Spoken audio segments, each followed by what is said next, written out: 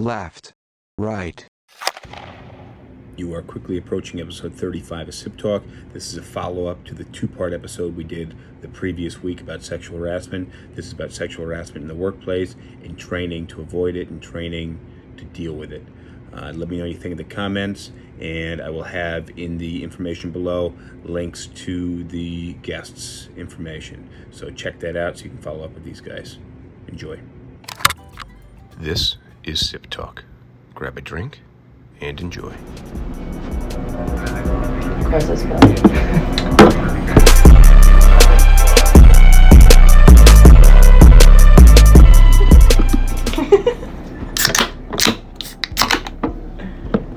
Cheers. Cheers. Cheers.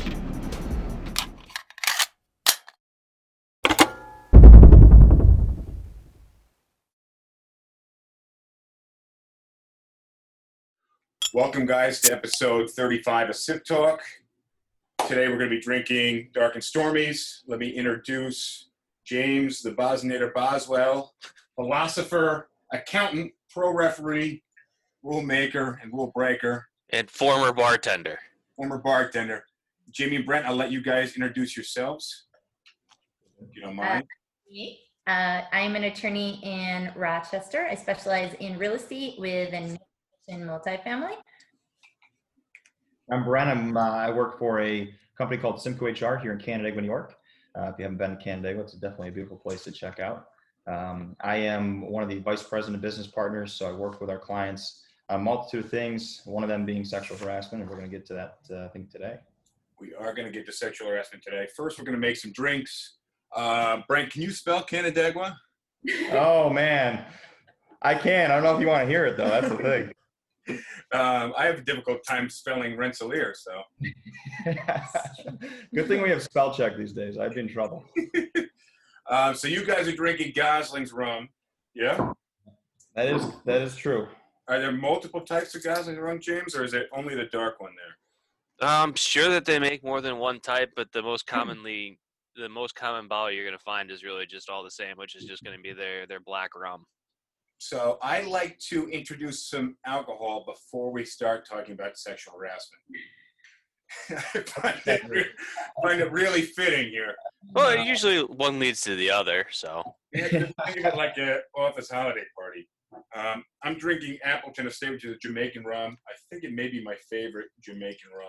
But if you're watching and you want to drink along with us, a Dark and Stormy is dark rum, ginger beer, and lime. James, you put bitters in yours? You can. I think I'm going to. Let me go grab my bitters. I need to get my bartender spoon, too. Left the beer off it. You told me ginger ale. Ginger ale, yeah, ginger ale. Yeah, I got my ginger ale. Now let's make these drinks quick. Because we talked about sexual harassment in the last episode. We brought on Nicole Feliciano, and she talked about her experiences as a woman in the workplace. I really like to hear some male experience from the workplace because I think that is definitely not as common. But I'd like to hear some male sexual harassment stories. Brent, do you have some male sexual harassment stories? I might have witnessed a few, so I can at least attest from that side of the fact. Okay. So we have Brent on today as he's signed on to do some sexual harassment training as required by the state of New York for my company, the Julio Group. And I'm really curious what sexual harassment training entails as it is state required, right? It is a state requirement. Yeah, it came out 2018. So, every employer, you got one employee, doesn't matter. For you, it's a little different, Justin, being, you have agents, but because you live in the city, a little bit stricter laws down there. But yeah, 2018, they put that law into effect. So every year since then, it's an annual recertification that every employer has to do. So every year we have to recertify. Exactly. So it doesn't matter if you did it last year, even your new hires that are coming in, they say to do that as soon as possible, and then recertify them on that annual mark whenever you chose to start that process. So let me ask, what does the sexual harassment training entail? How long is it? There are quizzes, tests, written exam? Cheers, Hey, before you guys get started, let me make my drink, and I'll give TikTok and all the people, since I don't agree with the way that you guys made your drinks. Oh, So I'm going to turn off the background so you can see things a little bit better. But you're going to want to start with glass with some ice. I already got that prepared. If you want to do bitters, which I'm going to do, I recommend you dress the ice with that first, just a little bit. Just a couple drops will be plenty. Then the next thing you want to do is probably a good solid 5 count on your drink. 1, 2, 3, 4, 5. For lime juice, that's just going to be kind of to taste. So I just give it about 3 squeezes from bottle. Fresh squeezed lime juice, did that before the stream tonight. And then this is about 7 ounces or so, but I'm not going to do all of it, probably about 5 ounces. And then if you need to, you can give it a stir. But you want to put your ice in first, not last, because otherwise you're gonna have a problem like Justin does, where you're gonna splash everything out of the drink. I'm working out. I just cut the lime in a letter opener for the record. Bring a knife. James, we got to get you a drink channel on YouTube. Yeah, it's been a while since I was doing it professionally, but Where'd you bartend? a bar in downtown Charleston that is now closed. No, most I like to bars in New think York- that I bear some responsibility for it. I bartended at Summers. I don't know if you've heard of that in West Hampton. That's It's out there. been it's been over 12 years since I've lived in New York. It's been a little while. So cheers, James, guys. cheers. James, cheers. Cheers, guys. So James is in South Carolina. James and I lived together in South Carolina for a couple of years, and he had to come back to New York. So we have to convince him to come back to New York. You're going to have to do some serious convincing because New York's at about the bottom of my list to move to. Especially lately. So back on topic, Brent, what does the sexual harassment training entail? How long is it? Are there any quizzes, multiple choice, long written answer? We try and get rid of the long written answer for some people. So, last year was a different story than obviously this year. COVID kind of presents some challenges to doing these types of trainings, among other types of trainings. Last year and the years before, a lot of the training was done in person, in a live training setting, in a group setting. And this year we're seeing a lot of people go towards that online type of class. It's an individual training that ends up happening because each individual employee gets training sent to their email. And so, I actually kind of like that. It guarantees the participation a little bit more sometimes than I think if you were in a live group of 50 people, your participation rate might be 50% if you're lucky, which I think is interesting. But the whole point of the training is to go through and educate, employees and managers / supervisors on what is sexual harassment, what is okay in the workplace, what is not. A lot of it seems like, common sense, but you'd be surprised at how many people, don't realize, what is harassment. I know I listened to your podcast from yesterday and some of those stories were along those lines, right? Some people might not realize, some people might and continue to do it. But the goal of the training is really to educate everybody across the board as far as this is the law. There is action to take if you experience it or see somebody experience it, and how to handle that. So let me just ask this, because somebody brought this up earlier today, that use this as an example, but I could slap somebody in the ass and someone else may be offended. Yeah. And that person can be sexually harassed by me sexually harassing someone else. Is that a possibility? You can find yourself in a conversation that, someone could complain, someone could technically put a complaint in, file a complaint form. Do I think that you're going to have a whole lot of issues with the Department of Human Resources or EOC? Probably not. If it was something, that you guys talked about and that person said, please don't do that in front of me, and you kept doing it 100 times more, maybe then we have something to talk about. But it's very, very simple as that. It could be an impression from somebody else watching, even dirty jokes, things like that, you and your buddy might be talking about and somebody hears it. So we're supposed to be very robotic. You can't tell jokes. You can tell certain jokes. They can't be racial. They can't be sexual. They can't allude to sexuality, which, I don't like the direction we're going in with these things. Although I think there are some major positives to it, but I feel like we're kind of losing a lot of, I don't know who people are as individuals. Yeah. It's difficult to articulate, really. It's very generational too, because Yeah. I work with a bunch of older men who have said things or done things that you're like, really, you shouldn't be saying that. But you know, like, I'm comfortable with them saying it. Sometimes it's not like offensive, but like what they're saying could easily be misinterpreted for some issue. Which So. reminds me, James, your lips look really nice today. Oh yeah. Well, maybe I'll fly up to New York City because of that compliment.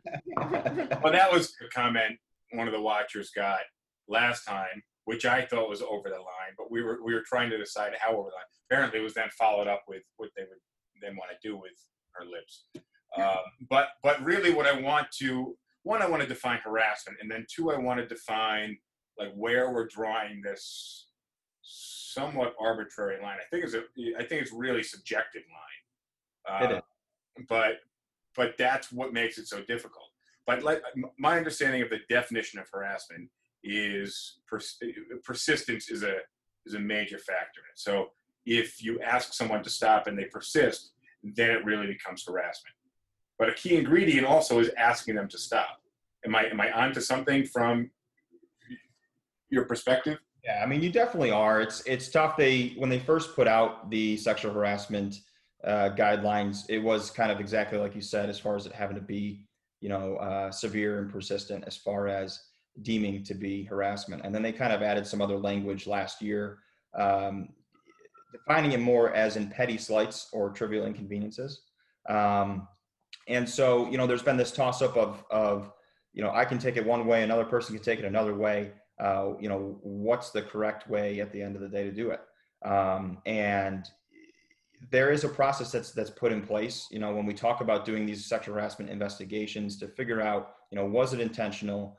Did the person do this multiple times? Was there a conversation that was had? A lot of different factors that factor into that end result at the end of the day, as far as, is this person going to be terminated? Are we going to find a way to resolve this? Is it going to go to the next step as far as someone wanting to file a grievance, right? So it really kind of just depends on the situation. I know it's a really tough way to define harassment, but it is somewhat discretionary as far as the way people take things. So would you say that in most cases that there's going to be an opportunity for the offending party to be able to correct their behavior? I think we can all agree that there are going to be some cases where one time is enough. If it's a severe enough offense, one time is enough. But in most cases, it's probably going to fall somewhere in the middle where they do something that's wrong. They might not even be aware of it. Or even if they are aware of it, they get a chance to correct the behavior and fix the problem. Am I right there? Yeah, you are. And that's, the goal here is to eliminate those questions of, somebody not knowing what was right or wrong by doing these types of trainings. We can really start to say, we went through this, you went through the course, you said you understood what was right and wrong. But the other side of that, people don't necessarily have to speak up and say something. Just this August 2020, they extended that length of time as far as when somebody can make a complaint to the DHR. It used to be a year. They've extended that to 3 years. Yeah. So essentially, I could have something going on today for a month long and then file that claim, a year or 2 years down the line. Now, I will say, and as we look at the law and we look at all these things that make it seem like you can't have a real conversation with people, I think it's important to also look at the cases that have happened. You really won't see a petty case out there for the most part. Why is this? Where's it getting cut off? Well, I think a lot of people are resolving those issues at the company, right? So kind of like your example, as far as, you make a joke and somebody is offended by it. I think people now more than ever are having that conversation either directly with that person or going to their supervisor and or owner, depending on the size of the company, and saying, I really didn't feel comfortable with this. And then it's getting addressed, pretty quickly. I think a lot of the stories that you see in the news, locally and nationally, are those ones where something was said and ignored over and over and over again. And then the hammer really starts to come down quick. Okay. So yeah, I mean, I imagine I just keep channeling being in high school, and James and I were both on the wrestling team until he snapped his arm in two pieces, basically. Yeah, it was a good ending for the career. But the wrestling coach used to slap us on the ass, before we went out to hug other men. So I didn't think anything of it. It was just like, all right, we're like, this is kind of a gay enough sport as it is. I actually joined the wrestling team not wanting to wrestle. I just wanted to exercise during the wintertime between cross country and track season. And then, I liked lifting weights and a lot of the exercises we were doing involved other, and you just slowly just got comfortable with it. And then before you know it, you're 4.5 minutes in, gasping for breath with somebody's shoulder in your balls. So, but you learn that that's like fucking life. And hundreds of years ago, they did that shit naked. Yeah. Just for the record. Yeah, I'm glad we didn't grow up during that time. And a lot of, in before that, they did it to the fucking death. So, but the wrestling coach would slap us in the ass on the way out. I got an employee every once in a while, slaps me on the ass before I head up to the bar or something when we're out. It doesn't bother me. It doesn't bother me at all. It seems normal, and I used to do it to people too, except I just realized probably shouldn't do it. Yeah, it's really tough. It's one of those things like,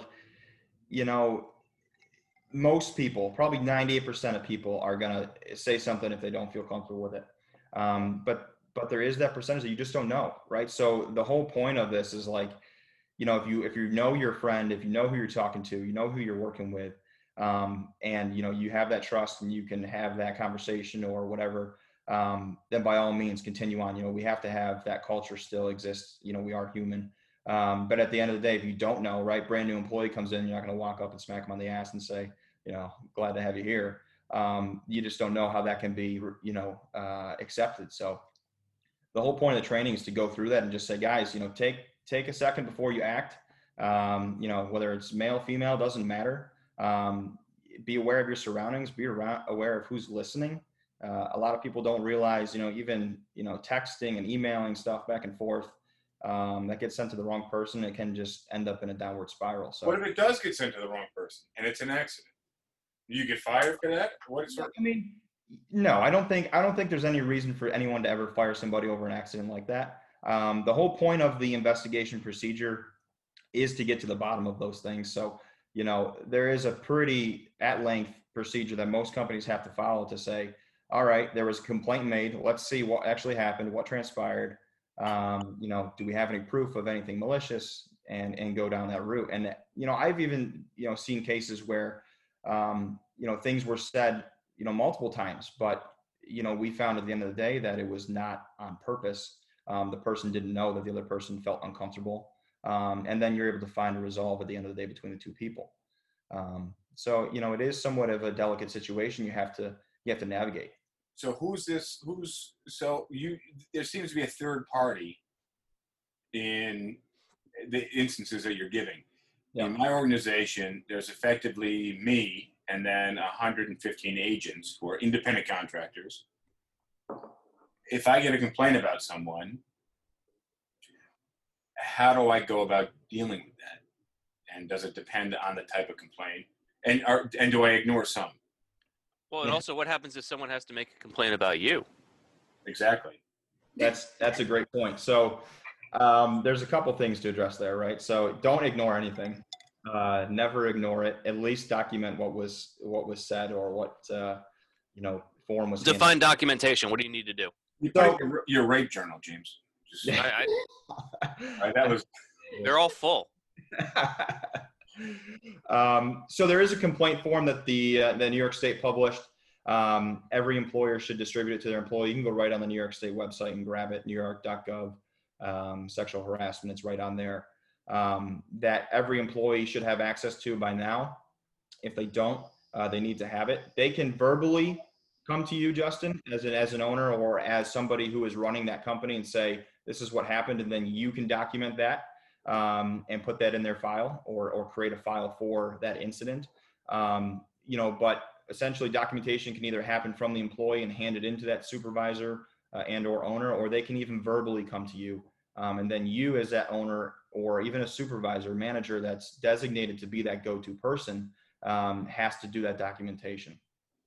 So, a complaint comes to you, Justin, you're gonna sit down with the two parties involved. You're gonna sit down one-on-one, probably to start. One-on-one. Okay. Yeah, I would assume. Yeah. You want to. It's very simple. If you don't feel comfortable doing it, obviously you could hire someone like Jamie or somebody else to come in and do that for you.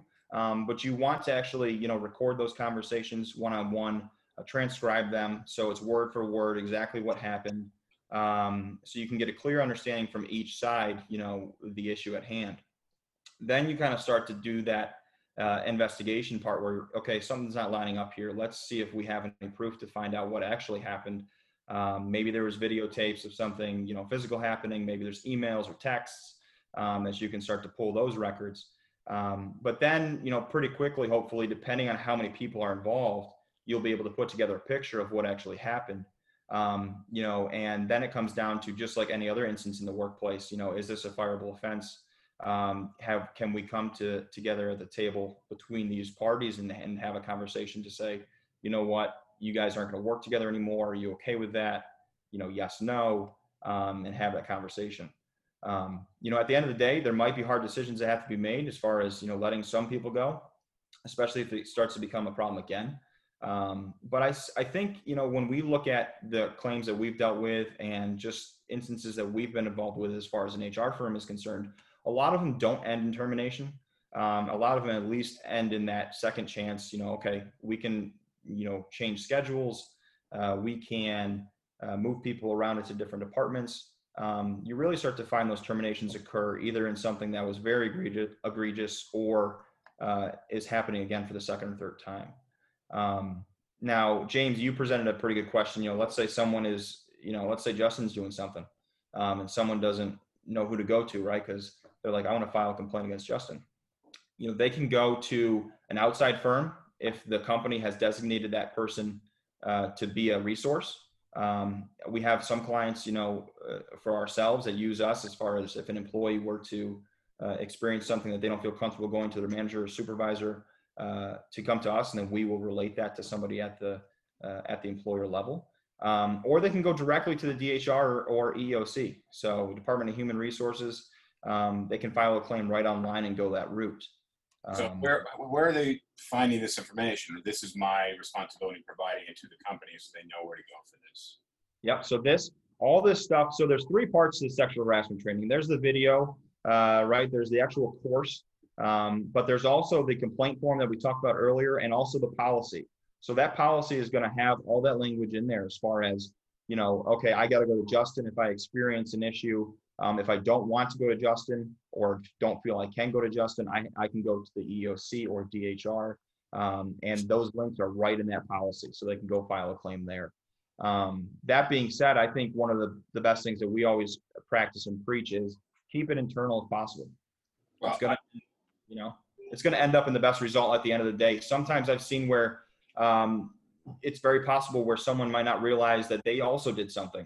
And maybe they're on the other end of the spectrum. They don't realize it, right? Where maybe they're the one that's actually, kind of committing, the crime, so to speak. So keeping it internal allows for that discussion to happen and that resolve to happen without external forces stepping in. So because what I want to get into is things that are on the line. And, what is the line? What's over the line? What should people never, ever do? And as if we're writing the handbook for this, basically. Obviously, Brent, the handbook. Obviously, you're writing the handbook. Now, I'll give you an example. When I did this for a very long time. Now I have a video camera in my office, so I'm good. But I would never close the door and even when you have these private conversations, you don't want people listening, I never felt comfortable in my office with a woman in the office, one-on-one. And, I think I try to give off pretty comfortable vibes to other people, but you never know, especially in fucking 2020. Right. Yeah, it could be a honeybee or it could be a fucking Japanese killer bee. You don't know. I Yeah. don't know what a Japanese killer bee looks like. Probably like a fucking Honda. But I hope you don't drive a Honda, guys. Sorry. The yellow No, one. you're good. But the closed door thing, that's a concern of mine. What are your guys' thoughts on that? We'll start up top with Brent and Jamie. Yeah, I mean, if you wanted to add anything in there, Jamie, but I think the closed door thing is a great practice, just making it, if you don't have a camera, right? Just keeping it as transparent as possible. I know yesterday you guys talked about those relationships in the workplace. That's a big thing. Having that manager-employee relationship where people are in a personal relationship outside of work, but, they're working in that capacity, on the job. That's just something you absolutely, from a company standpoint, have to enforce that doesn't happen for the purposes of things change, right? Things change over time. I could be, all good with somebody today, and then, we're still having those same types of conversations, and something changes. And now there's that direct supervisor employee relationship happening that could end up in, a power struggle. Hey, so I got a question for you, because this came up on our last stream that we were talking about this. Let's say you've got two employees that start dating and they're at the same employment level when they start dating and everything's fine. And then one of the two of them gets a promotion and now they're in a management role. What happens there? Yeah. So from the company standpoint, I mean, every company is a little bit different, but I would say every company that we work with, and most companies today, are putting a policy actually in place that says we're okay with relationships in the workplace. But when all of a sudden it starts to go towards having that manager-employee relationship, that's a no-go. Right, but I'm saying, like, I can totally get not having a manager date someone that they're in charge of and that have firing power. That makes complete sense to me. But what do you do if two people that are at the same level and then one of them gets promoted? Yeah, so I had that happen at my prior law firm, where two people were dating, and one of them did make partner, and they broke up, and it got really ugly really fast, and actually both were asked to leave. Why did they break up? Was it because one made partner and the other didn't? No, it got a little more complicated than that, but committing sexual harassment by priming, man. Well, there might have been a third party involved in the workplace, but it got ugly really fast. And instead of dealing with that, because they had both been on the same level and one recently got promoted, they both were asked to leave. I have seen it where if there is a supervisor, that the person underneath is asked to leave. And then there's a lawsuit that ensues about the person who is under suing for sexual harassment. So you got to be careful with that from a legal perspective of how that treatment is, because the manager is supposed to act in a different role than the person under them. Yeah, well, I got a wild situation that happened to me a few years ago. So I had, what drink are you guys on? You guys are still on drink one? We're getting to the bottom here, Justin. I just filled it. So. You're not working very hard, man. You're not working very hard. Right? I got about halfway to go before I need to refresh my drink. So look, I don't deal with employees, so I can't threaten them. I deal with I have to motivate them. That's all right. I'll just tease them later. It's all good. So Brent, you said Jamie's drinking faster than you? Yeah, I am. Oh, all right. Well, fill me up then, I guess. Okay. I wasn't sure because I can't see your glasses. Justin, look, are you new? I don't know. Are you on number 2 already? Old. Oh yeah, of course. Most of the talking, so you know. Yeah, I mean. Well, yeah, Brent. Obviously, it's like hosting a dinner party or something. You got to do all this talking. Pressure here. No peer pressure, because that could be harassment too. This peer pressure forcing me to drink. No, but I mean, in terms of rum, the Goslings you guys are drinking, I really like Gosling. I really like a dark rum, ice cold. I love Jamaican rum. I'm not a big fan of Wray and Nephew. I don't know if you guys are super familiar with Jamaican rum.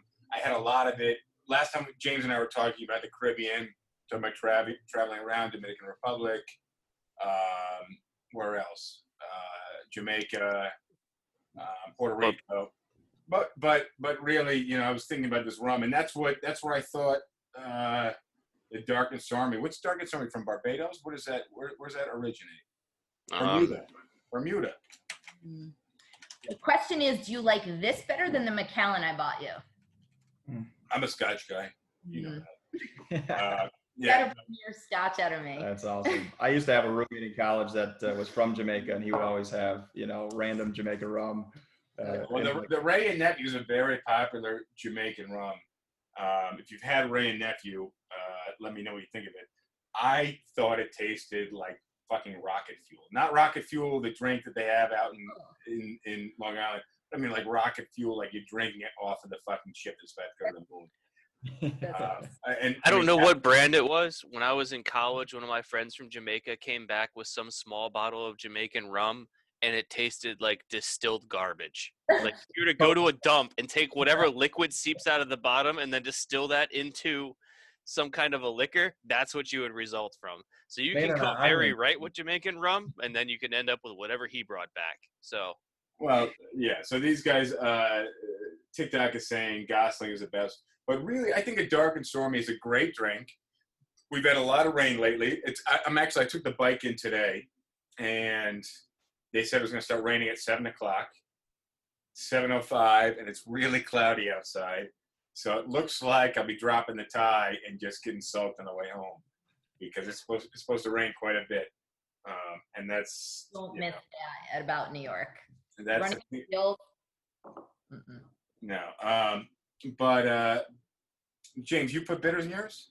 Yeah, I put a couple dashes of bitters. I might change it up for the next one and just go with a sweeter drink. But bitters adds a nice kind of balance to it. Yeah, but I mean, these things I could drink all night. Ginger ale is good for your belly. It's good. I mean, not for your belly fat, but it's good for your tummy. It's supposed to be good for your digestion, and I think it's a great drink. I really think it's a simple drink, and it's one of my absolute favorites. Yeah, there's a local Mexican restaurant here in Canandaigua called Rio, and they have a phenomenal Dark and Stormy that me and my family always love to partake in. So very familiar with it. Yep. Cool. Can you spell that though? No. I was able to spell it first try. Really? Yep. You mean it? Well, you typed it and it didn't. Without looking at it? Come on. I'm also from New York. Oh, there you go. And fourth grade spelling bee champion. So let me I wanted to tell you guys a story about what happened to me real quick. I want to run through some comments real quick because we got a few of them, and I want to just fill you guys in on what we're hearing. Working predominantly female office, run escrow office 19 years, corporate event. Okay, a lot of men underlined there. Something else to talk about. The coronavirus shots, the vaccine. Someone told me something, it was a ways back, about a red bikini. And one of the partners, let's see. Hang on, let me just read you this. High-level exec said he saw me in a pink bikini the past weekend and made a comment about it. 20 coworkers were there. I was mortified. It was the worst thing for me. I mean, we got a guy in the office. Woman walks in the room. He goes, "Oh, you look beautiful today, sunshine," or some bullshit like 1950s Mad Men. And I'm just like, one, that's corny as fuck, dude. Probably listening to me right now. And I'm like, dude, I know you're being nice, and you're a generally nice guy. You look beautiful. I don't think he's not saying like, "Let me get in your pants, sunshine." All right, I'll give you an example. Real time just happened to me. I had a partner walk behind me and say. He came behind me down the whole hallway and came in my office to say, "You walk with authority. I wish I was young to walk in your company." You could interpret that any which way you want. You know, Brent. Better not say it. That's right. I mean, that's my point. Is you can interpret it any way you want. Better not say it. Right. At what point do we say fucking nothing? We're just. Yeah, there's a part to it where, you can have a conversation without saying, "I saw you in a red bikini" in front of 20 other people. There's a part to it where, did you have to say that right then in front of other people to that person that you don't really know on that level? Probably not. Is he going to lose his job over it? Probably not. But no, of course. Doesn't mean it's right. Jamie gave you a dirty. Should he lose his job? No, you know what? You can't ask me. I'm bad. I'm the girl who was in sports law class saying Title IX shouldn't be equal. So, it's things don't bother me. Like I'm tougher, but that's not the way of the world anymore. And Yeah. you have to be careful. I mean, if we're trying to define it, the law is very, definition driven. There's two types of harassment. There's hostile work environment, and then there's that quid pro quo situation, right? Where it's, I'll scratch your back, you scratch mine. A lot of different ways that you can skin the cat there, with whether it's raises or, different shifts, hours, could be a million different things. But the hostile actions is where you get into those physical, it could be a pat on, on the back, on the body, on the butt, doesn't matter. So let me just ask, how do you touch someone? How can you touch someone? Is it situational? Where do you touch someone? In COVID, you just don't. Yeah, that's true. I mean, you're supposed to be 6 foot apart, but I mean, in reality, it really comes down to knowing who you're dealing with. I mean, that's the best way to navigate this. It's hard.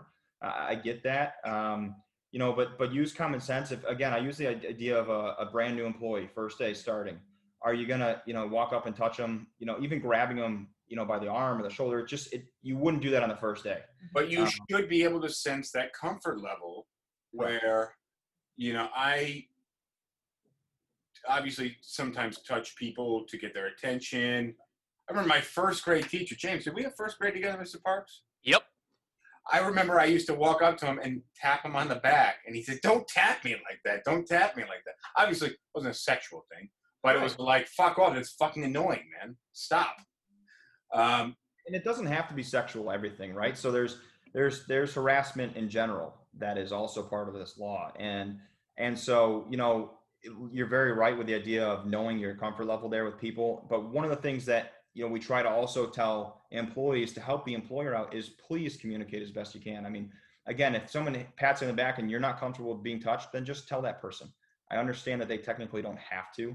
So so you're a newer employee. Nicole said the other day she was new to, I think it was a restaurant or maybe it was some type of office-like setting, but either way, she came in, she was young, she was new. Obviously, you want to look real nice when you show up. I think you should dress the nines all the time, especially when you're at work. But these guys were flocking to her. And I mentioned earlier in the office, I was talking to a couple of the agents here about Black Lives Matter. They're Black, and we talk about it a lot. There are a lot of conversations about it lately. And I was trying to explain how I feel like sexual harassment could be a more difficult concept to grasp for a lot of people, because somebody showed me an Instagram story, and it was a Black cop walked up, this white woman saying, "Hey, there's Black kids in my pool," and the cop goes, "No, what do you mean there's Black kids in your pool? They're not doing anything. They're just swimming around the pool." And the woman started talking again, and the guy's trying to educate her. What does it matter if they're Black or they're white? And then the woman's like, "Officer, they're drowning." And then the officer runs around the back of the house. So, well, that's because she sucks at messaging. But what's happening is right now, the Black Lives Matter campaign, which is good, and aspects of that are good, aspects of that are bad, but it's making people think. Okay, and what was happening in that scenario is that someone heard someone talking about race, and rather than continue to listen, he reacted. And he reacted based off of perceived racism versus listening to the message. Now, when it comes to sexual harassment and you're in the office, if I hire a cute 23-year-old girl, I'm saying 23 based off of whatever age range is predominant in the office, and we have guys from 18 years old to 70 years old in this office. But even at 70 years old, you got testosterone. So gonads are going to tingle a little bit, and that goes vice versa, but it tends not to be the women approaching the men. Correct. Although I have hired agents women agents who I have almost had to have the conversation, are you here because you want to sleep with me, or are you here because you want to do real estate? It's a real conversation. I've been very lucky to not have to have that conversation. but I've been on the brink of having that conversation. Like, what's going on? You're obviously not focused on real estate here. Sure. Why are you here? But when I hire a cute young lady, I understand that, and I think maybe in the past I've said something like, hey, heads up, like you're new here, just let these guys chill out and get used to you. But that's like real world stuff. Like if this is a fucking jungle and, we have a new person coming in the jungle and her memories are blossoming or, I don't know. But what I'm saying is a natural human response. It is. Is that, and it's very difficult to regulate that when you're, from a guy's perspective, fucking hormonal, man. Yeah, it's tough. I mean, that's why the statistics are the way they are, right? I mean, well, that's why we banned gym shorts in the office. So, but actually, technically, we can't. Justin, We can't have. Do you have a manual that says that? I do have something about a dress code in the manual, but you can't have a dress code because they're independent contractors, right? So it's a tricky place to walk. But how do you just bear in mind how animalistic it is? And I feel like all the policies that we're putting into play right now, the fact that nobody got, how dare someone get offended? Or actually, how dare someone offend? Because now everybody is offended and the tolerance level is decreasing. I have a great tolerance level. I deal with bullshit all day long. Yeah. My job is fucking chewing on shit, right? Like I'm lucky if I find some fucking corn at the end of the day. I am very tolerant because I deal with shit all the time. Yeah, but not everyone's you. Right, you're that way. I think. But I understand that. So let me just run the scenario, Brent, because I want to hear your opinion. I hire a new girl, and then I get all these young 20-year-old guys that typically are in and out of the office 2-3 times a week. They're here for an hour or two, and now all of a sudden they're here all the time. And that actually happened one time I can really remember, and then the girl quit. It's get some of that stuff is natural, right? But there's a part to it where there's a responsibility on someone like yourself or a manager or a supervisor where, you make that new hire, you start to see these things happen. They created this law, I think, really to help with some of those issues that like Nicole was experiencing, right? Number one, not sure if she had a person to go to. If she did, she might not have felt comfortable. But, the idea here is that if you see it, you're supposed to investigate it. Supposed to go through that conversation. So all of a sudden you hire this 23-year-old, 23-year-old girl, you got 10 guys on your team that are like trying to talk to her. You kind of see that. You got to have a conversation with those guys and say, listen, what outside of work, I can't control you. It's still not acceptable outside of work because you guys come to work together the next day. But here, I'm not going to allow it.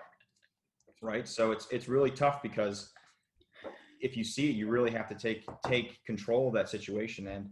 And for a manager and supervisor right underneath you, let's say if you do have those, which I don't know if you do, but a lot of companies do have that hierarchy, that manager or supervisor is supposed to watch out for those employees and be engaged with those employees. So the whole, I didn't know thing that you saw happen with, on a next level, right? Big time, big scale. You look at Penn State when that whole thing went down, right? Athletic director, I didn't know. Trainers, I didn't know. Everyone went down with the ship because you're supposed to know. That's your job. Well, so in the situation like Justin's describing, where he has a new hire, it's a cute chick, and all of a sudden, some of the other guys in the office are now giving a lot of attention to her. Are you just saying that at some point you need to pull those guys and say, hey, leave this new chick alone. She's got a job to do. You've got a job to do. So if you need to ask her about something job related, fine. But otherwise, leave her alone. As a chick, I'd appreciate that if something were said. I mean, if it's uncomfortable to come to work, you're not going to come to work. Well, let me ask this, Jamie. If I came to you and was like, hey, obviously you're new here. Let me know if there's any issues. Mm-hmm. Brent, is that an issue? No, I mean, the idea here is that, especially as we talk about going through onboarding and all these different procedures as you bring new employees into the workforce, is having those conversations, actually going through what your procedure is. I feel like a lot of employers sometimes will just hand them a handbook. Here's a policy. Good luck. You start Monday, and not actually walk through who that point person is if they do experience a situation kind of like what you're talking about. But it's in the handbook, so effectively they can wash their hands. I feel like you put in the handbook. But many people don't have a handbook. Let's start there. I know that. I wrote the fucking handbook. I ask people questions. Nobody reads the handbook. Also, by the way, I don't know which one of you guys said it. They show up together at work. It's fucking stupid. You know, no. If you're dating somebody from work, you don't walk through the door at the same time. You say, I'm gonna go buy 4 coffees. You go up the elevator first, and I'll serve the coffees, and you'll happen to get one. Yeah, I mean, especially if there's a policy in the workplace, you know, some companies are absolutely no dating. Some companies are like, we allow relationships until it gets to a point where there is that dynamic of supervisor employee. But let's say they are dating. Let's say they come in and all of a sudden, tomorrow they're not friends. They hate each other. Someone wants to, say, I'm going to file a complaint against, John Smith over there.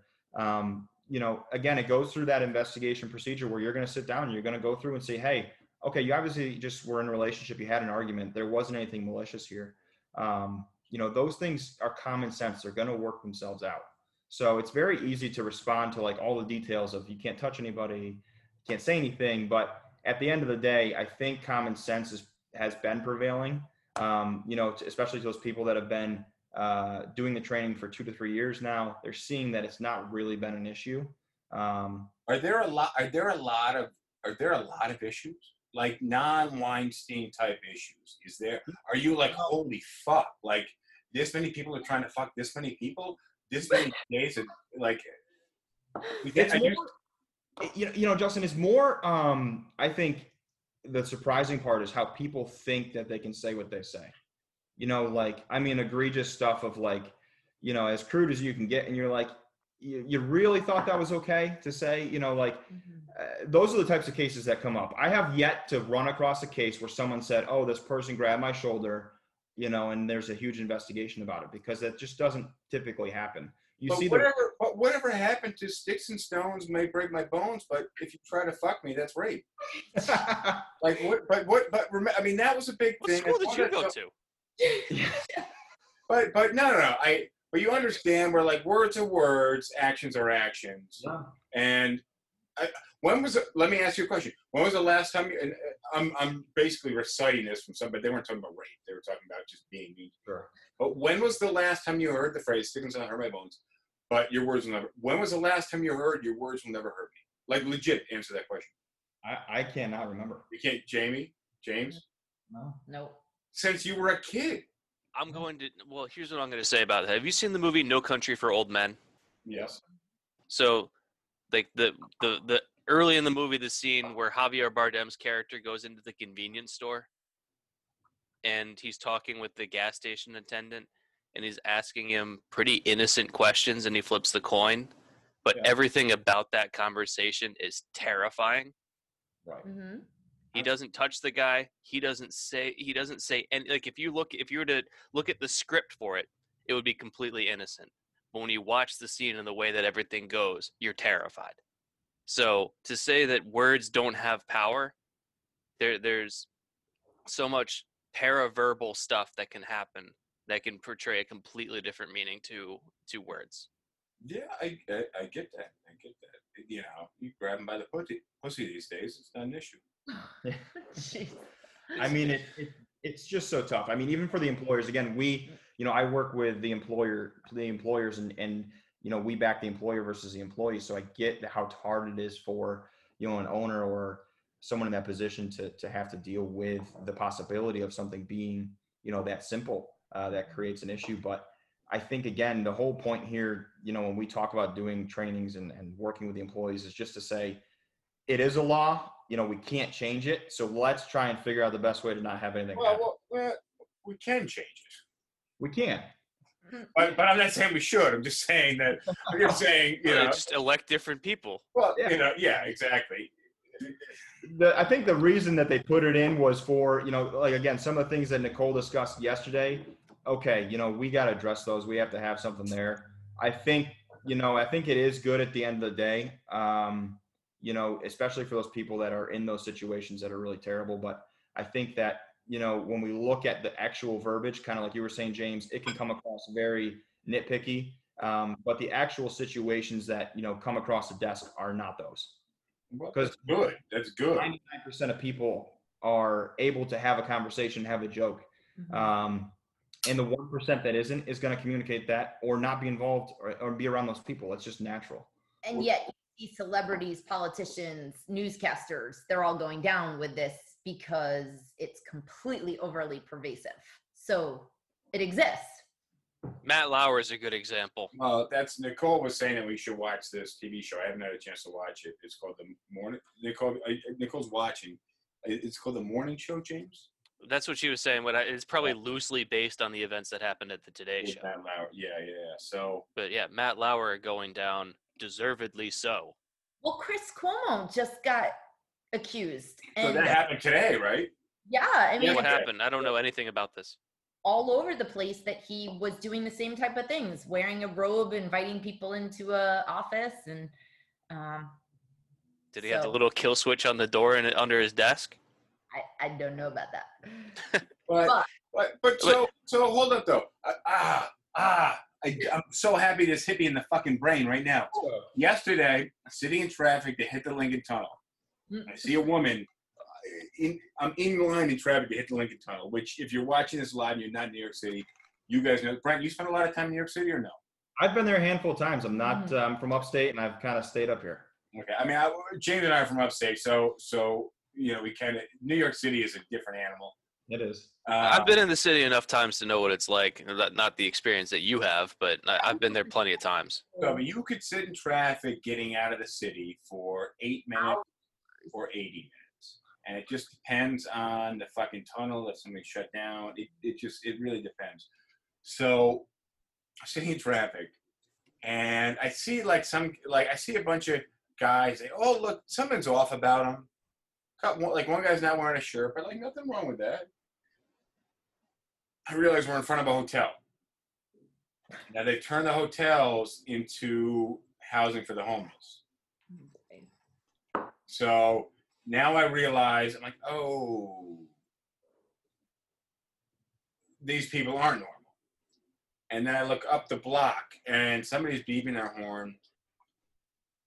I don't know how to deliver this, but it's a very slim dude with a pair of fake knockers with no shirt on. Okay. Now I don't know if that's illegal or not. And he or she, I don't know where that stands, was wearing just regular underwear, so technically still a he, but sort of part of a she. Sure. And he's taunting the cars. So I just want to explain it. This is a fucking complicated world, guys. Yeah. I didn't even know. I attempted to roll the window down about an inch because I wanted to hear. Who wouldn't want to know what's going on? Another guy goes and tries to take his shirt off and give it to her or him. And just, Jamie and Brent, you may not know this. James, I think we talked about this. I was listening to a podcast, something about coronavirus, about being alone. And it's this woman who ended up in Montana, and she's in this old cabin. And she's talking, and the host is talking about how they went out there and they had this cabin, and she's relating to her uncle and how they built this great cabin. And the podcast is about being alone. The host keeps talking about how they built the cabin. And I'm not following where this story is going one bit. Listen to me.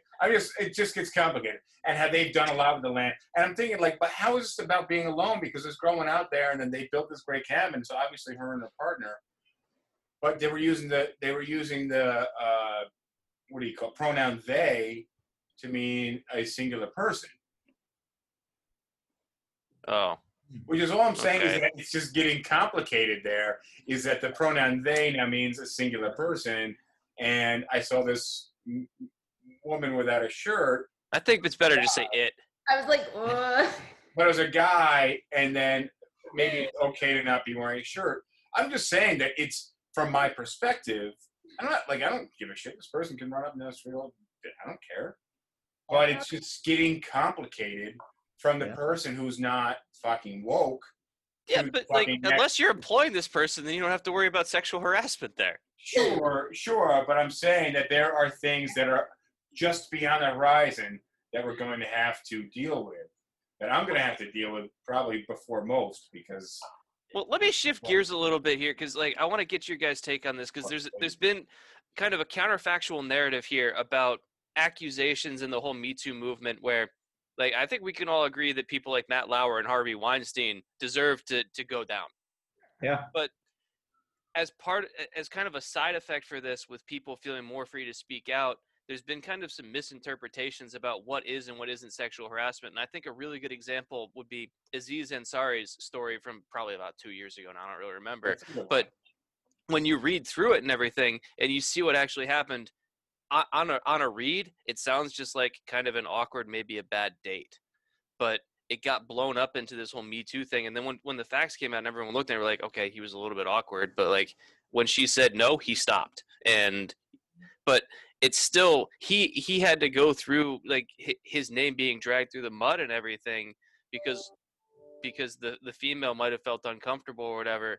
But it's one of these ones where you look at it now and you say, well, how far are we going to go in terms of what is sexual assault and what is sexual harassment, and what is just kind of the natural messiness of people navigating through the early stages of a romantic relationship, where I think we can all admit a lot of us, pretty much everybody sucks on the first date.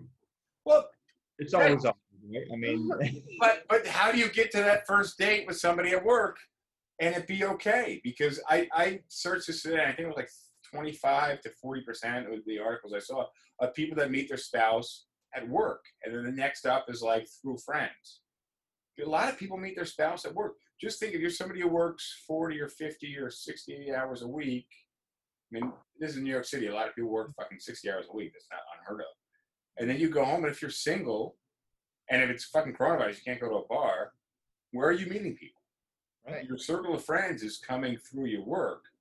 So you're meeting a lot of significant potential spouses or significant others through the work environment. How do you transition into that? And how is that, how does that slide through as okay? I mean, I think everything starts out okay. I think that, again, depending on your place of work, if your job has a policy, we don't allow employees to date, then you have to abide by that policy. If it is a employer that allows relationships in the workplace, then I think those relationships start out okay. I think that there's a human interaction there that's fine. But let's say I'm trying to take somebody out and I ask them out and they say no. Okay, I should probably stop there. I mean, it's that simple. I know it's kind of tough because every situation is a little bit different, but I probably shouldn't ask that person out a second time or a third time or a fourth time, or start leaving like little notes and show up with flowers one day and say, hey, can you come out with me tonight I'm just going out with some friends, after they've already told you no. Hey, if they come approach you maybe after they've said no and they're like, hey, how about we grab dinner? Okay. Hold on great. a second. I got to pause him right there because 2 days ago on our podcast, Justin gave me some shit for this one, where I said, if you start working with it somewhere and you ask a chick out for a date and she says no, that's the end of the story.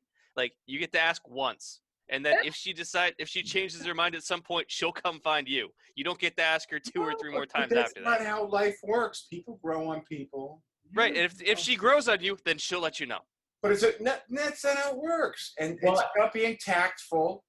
I think the tact is really important. If I get shot down once, I'm done. She can come talk to me after that. If it was a hard no, like, man, don't ever talk to me again. I mean, if it was a no, like, I don't know you, and let's say you get to know each other over the next couple weeks, month, whatever it might be, and then you see each other at the gym, you have a conversation. Okay, but you're still in that territory that could be flip-flop, right? You just okay, so now I'm getting the messages. If it's a soft no, it's okay to stalk her. It's more okay to try and navigate, I guess. It's more okay to stalk her. There we go. I can't wait to consume your material, Brent, because I really I just want to know the kind of policies and the language. Yeah. And because obviously I think the current company that we're in, and the most people that are leaving comments right now, Lisa just asked who hurt James. So send my contact to her. We'll talk. So, but it's tough. I mean, it is tough. It's a weird. it's a weird handbook to write. Yeah. And it's a weird workplace to exist in. So, Like if you were to break it down, I mean, your policy is going to have everything in it as far as, don't get physical with people. Don't, whether it's verbal, whether it's swearing. I mean, it could be that simple where I'm just dropping F-bombs around somebody all day long. They tell me to stop and I keep doing it. I mean, that can constitute harassment right there. So, well, really? yeah. I was in somewhere and I said the F word and somebody looked at me and I were with a kid. Oh shit, sorry. Yeah. I mean, we're in like a political world too now, right? So, That's you know, let's say I got a guy I work with who's on the opposite side of the fence.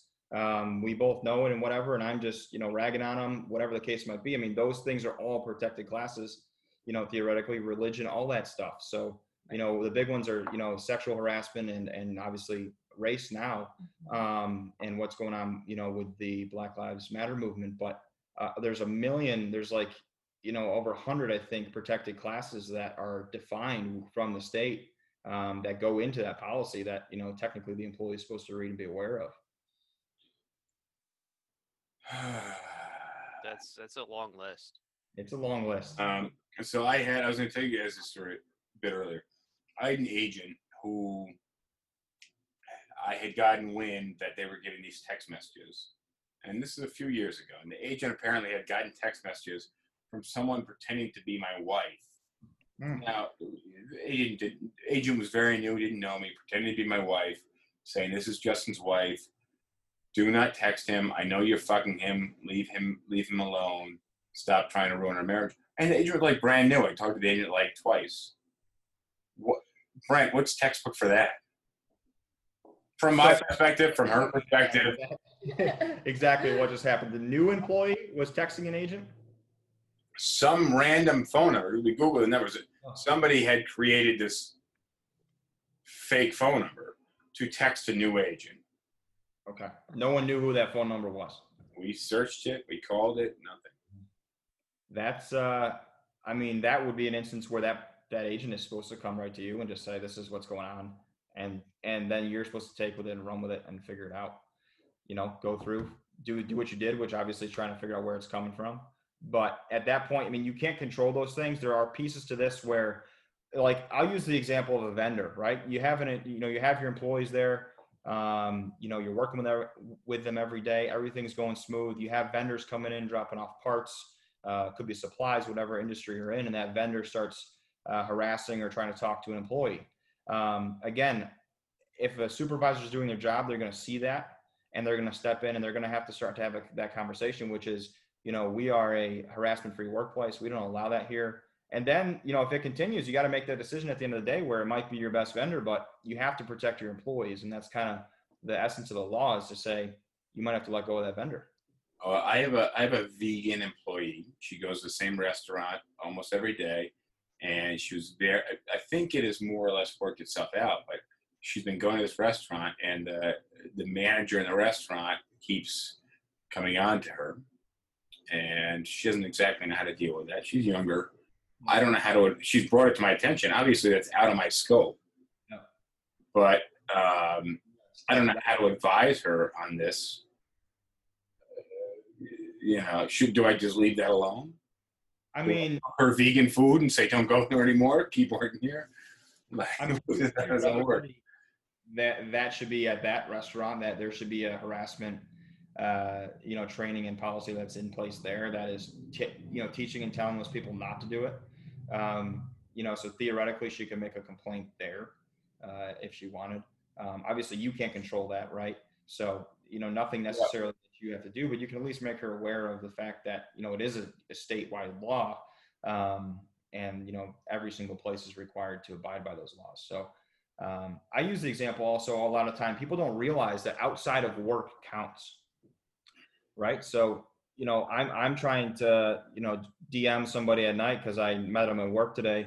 I find them on Instagram and I start dropping some messages in their inbox. That still constitutes the ability for a complaint to be filed, because we have to come in the next day and work together. It's tough. From the employer perspective, you can't control that theoretically, what happens outside of work, but you can be engaged with your employees.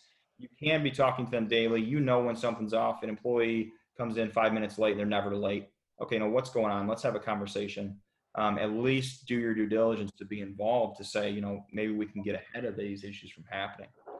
But as the owner of a company, if he's got two employees that are messaging each other and one of them's harassing another, and the one who's being harassed doesn't let him know, how is he able to find out about this? Again, it's not always going to happen where that person's going to come to that owner and say, hey, I've got a problem. But, typically if they are being harassed and they are actually affected by it, right? So, I don't want to be around this person. They're going to start to act differently. They're going to be quiet. They might stay at their desk all day. They might not get up and walk around. Their mannerisms will change. It's just natural. And again, at the end of the day, if absolutely nothing happens, that part will be investigated. You'll find that, right? So you're going to sit down with that employee and they're going to say, did you ever let anybody know? No, I didn't let anybody know. I didn't really change anything. And you're going to find that stuff out. And, while that doesn't stop the person that's doing that harassment from, being disciplined, it at least removes some of that responsibility from being placed on the employer's shoulders, because they were doing everything that they could to get rid of any potential problems or be involved in any potential problems. But I want to talk about the generational aspect. I mean, if you're talking about like the intergenerational gap, I think even you and I, who by most standards would be considered old, but like we're older. What do you mean by most standards? I don't know. I've always hung out with older people. Like people call me on like when I was bartending at the restaurant. Just hear me out. Like, when I was bartending at the restaurant, there'd be times that the owner would make me take tables, and she's like. And there was one night where like these two dudes that were like probably between 55 and 60 sit down, and she said, "James, that's your table." I said, "It's dead in here. Like so-and-so can go take the table." She said, "No, that's your table." And I ended up talking with them for like an hour and a half about drinks and everything else. And after they left, the owner comes up to me and says, "I had you take that table because those were two like dudes in their 50s, and you get along with those guys better than anybody else that I've seen here." And I'm like, "Yeah, because I'm old." And so I think even though like we have kind of an older outlook than than a lot of other people that are in their early 30s. Like we can look at the culture of like the 1950s and the 1960s, like in Mad Men or whatever, and say, okay, even though we're kind of old, like we can see, what, that probably wasn't okay. Well, right. we're all pretty similar demographic. I feel like us, the four of us. So I don't want to call you guys out on my upper left. But I don't want to call you guys out. But I feel like we are very transgenerational at this moment in time. We are. Because we are on Twitter, which is for old people, and TikTok, which is for young people. Twitter's for old people? Bro, there's no pictures. Then you got everything on Twitter. But Instagram, but point is that I think we remember all the time before social media. Yeah. Sure. Like, what did you have before? Think pre-2005. What did you have to connect with your community or other people? Instant Messenger. Very, people. AOL. When did MySpace come out? I mean, MySpace was 2002 and 2003. Yeah, so barely MySpace. Like MySpace maybe the first. And you had But Instant Messenger was we all communicated. That was before we even had cell phones. But I mean, I think you're right with that. I think the social media has made it very sensitive because you're seeing information all day long, and it's so fast. It's tough because you have so many platforms. I mean, I literally find myself in the morning, kind of like you were saying, Justin. I'll jump on Instagram, jump through there for 20 minutes, and then I'm like, all right, there's nothing interesting on here anymore that I haven't seen, so I'll jump over to YouTube and then Facebook, and it's like, there's so many platforms with instant information that, we're in this world where it creates this sensitivity. I mean, that's just natural. And Facebook came out when I was a freshman in college.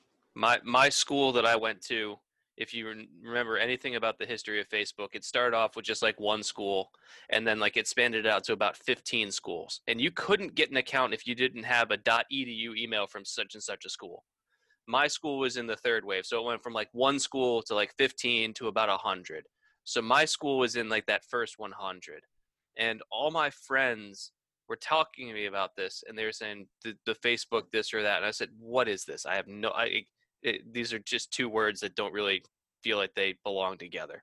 And they explained to me the concept of you just make friends or whatever, and you have like a friend count or whatever, and you can share stuff. And I said, everything about that, having like putting a number to how popular you are and exposing just posting all of your private dealings online for attention and everything that goes into that. I said, that all sounds terrible. I want nothing to do with that. Yeah. And so at age I 18, I looked at that and I said, that sounds like the worst thing that I've ever heard of. I'm not going to be a part of it. And I've kept that going for 16 years now.